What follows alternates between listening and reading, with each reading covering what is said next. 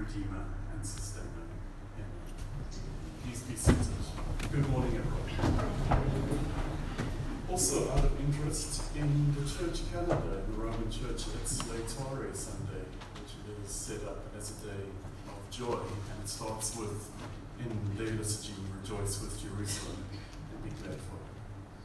When I was younger, we would often debate and consider the question, would you rather be blind or would you rather be deaf?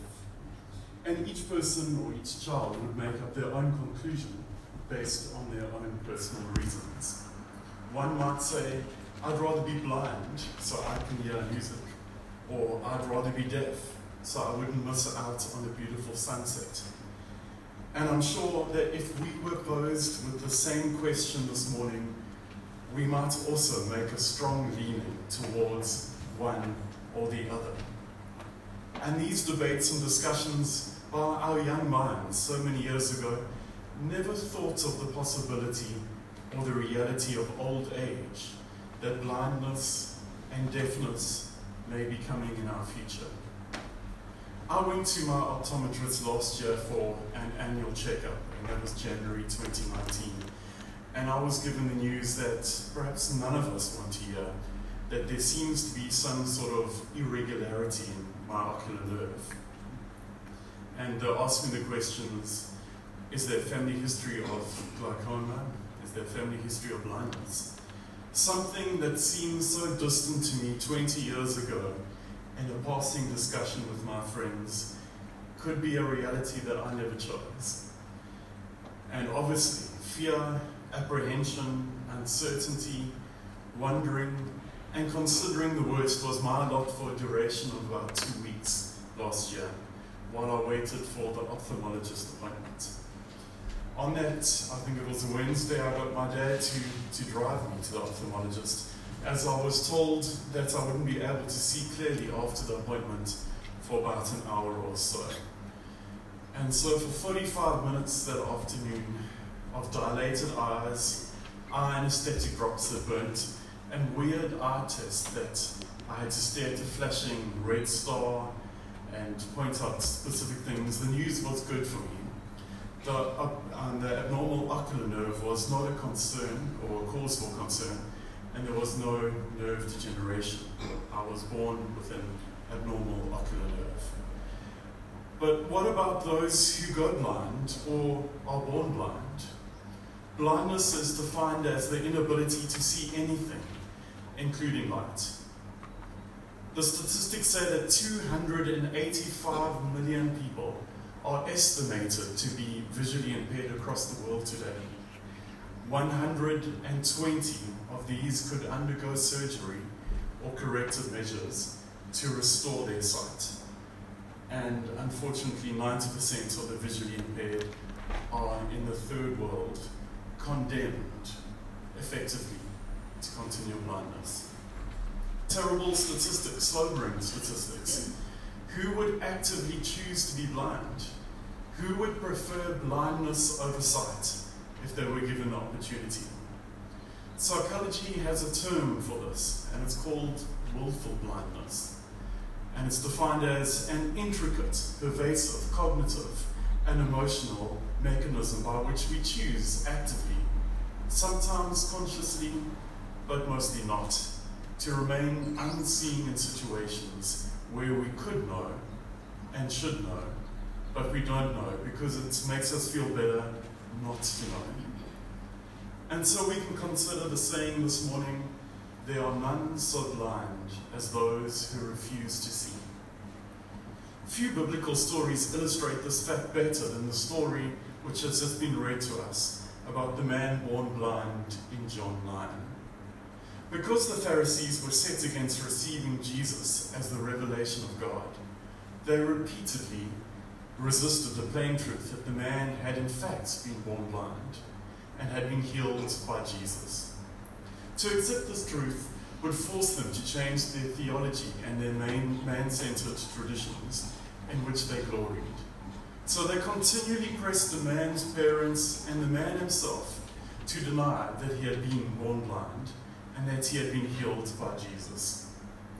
But in the midst of all of this, the man stood firm, insisting that a true change had happened to him from the hand of Jesus. The man then is a model for us.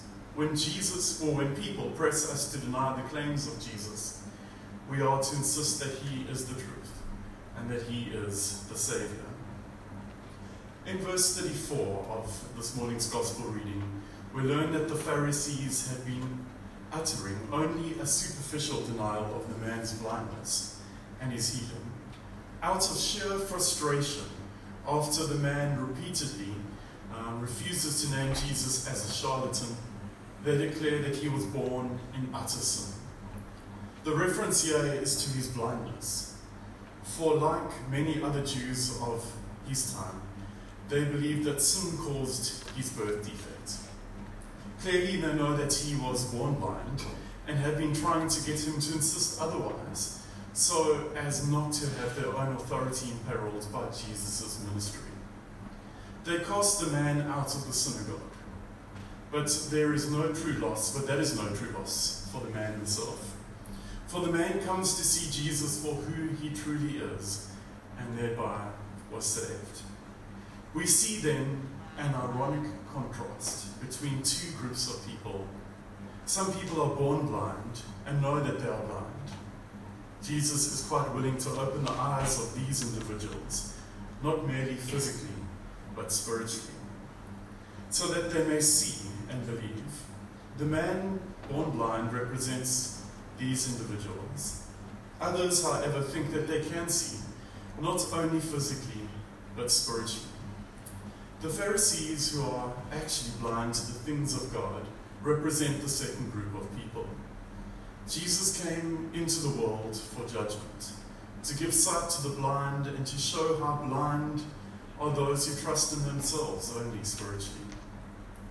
This is not at odds with his purpose to bring salvation, but it is secondary and a necessary result. Condemnation attends or salvation in general. Those who reject the dazzling light of Jesus as he is offered in the gospel are blinded to the things of God by his glory. John Calvin commented, "Since Christ is, by his own nature, the light of the world, it is an accidental result that some are made blind by his coming."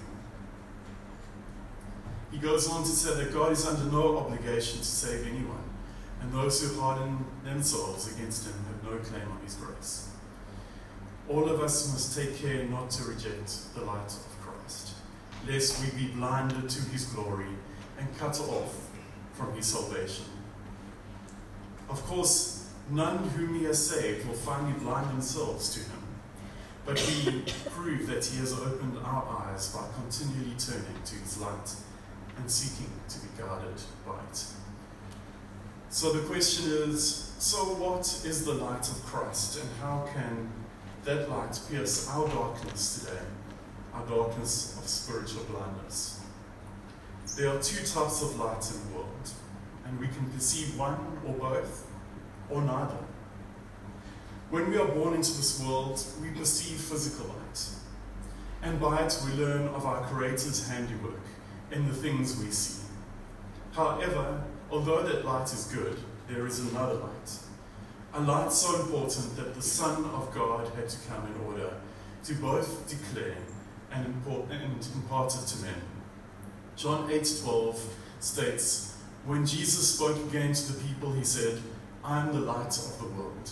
Whoever follows me will never walk in darkness, but have the light of life.'" The allegory used by the Lord in this verse speaks of the light of his truth, the light of his word, the light of eternal life. Those who perceive the true light will never walk in spiritual darkness. We take a candle into a room to dispel the darkness. Likewise, the light of Jesus Christ has to be taken into the darkness of sin that engulfs the hearts and lives of those who are not following him. That's the condition behind having this light, that we follow him. If we do not follow him, we will not have this light, this truth, and this eternal life. Physical light is necessary for physical life. The earth would certainly change very rapidly if there were no longer any sunlight. A forest full of trees with very thick canopies of foliage high above us has very little plant life on the ground floor except for moss or lichen, which needs very little sunlight. Plants will never move away from the light. They are said to be positively phototropic, drawn to the light. In the same way, spiritual light is necessary for spiritual life, and this can be a good test for our standing in Christ. The believer will always tend towards spiritual things. He will always tend towards fellowship, towards prayer, the Word of God, and so on. The unbeliever does the opposite because light exposes his darkness, and he hates the light. Indeed, no man can come into the true spiritual light of Jesus Christ unless he is enabled. Following Jesus is the condition of two promises of John 8, verse 12. First, his followers will never walk in darkness, which is a reference to the assurance of salvation we enjoy. As followers of the light, we will never follow the ways of sin, never live in a state of continually sin. Rather, we repent of our sin continually in order to stay close to the light of the world. The second promise is that we will reflect the light of life. Just as he came as the light of the world, he commands us to be lights too. In Matthew 5, we see believers depicted as the light of the world. Just as the moon has no light of its own, it reflects the light of the sun. So are believers to reflect the light of Christ, so that all can see it in us. The light is evident to others by the good deeds we do in faith and through the power of the Holy Spirit. The emphasis here is maintaining a credible and obvious witness in the world, a witness that shows us to be faithful, God-honoring, trustworthy, sincere, earnest, and honest in all we do. Also, we should be ready to give an account of the hope that we have, for the gospel light we have is not to be covered, but made obvious for all to see and benefit from, that they too may leave the darkness and come into Christ's glorious light. Let us pray. Gracious God, whose mercy is higher than the heavens, wider than our continual wanderings, and deeper than all our sin, receive us again, your bewildered, your anxious, your scared people at this time. Forgive our folly and our excesses, our coldness to human sorrow, our passion for things of the moment. We pray that you would change our hearts and turn all our desires towards your glorious light, that we may love what you love and do what you commanded. Through Jesus Christ our Lord. Amen.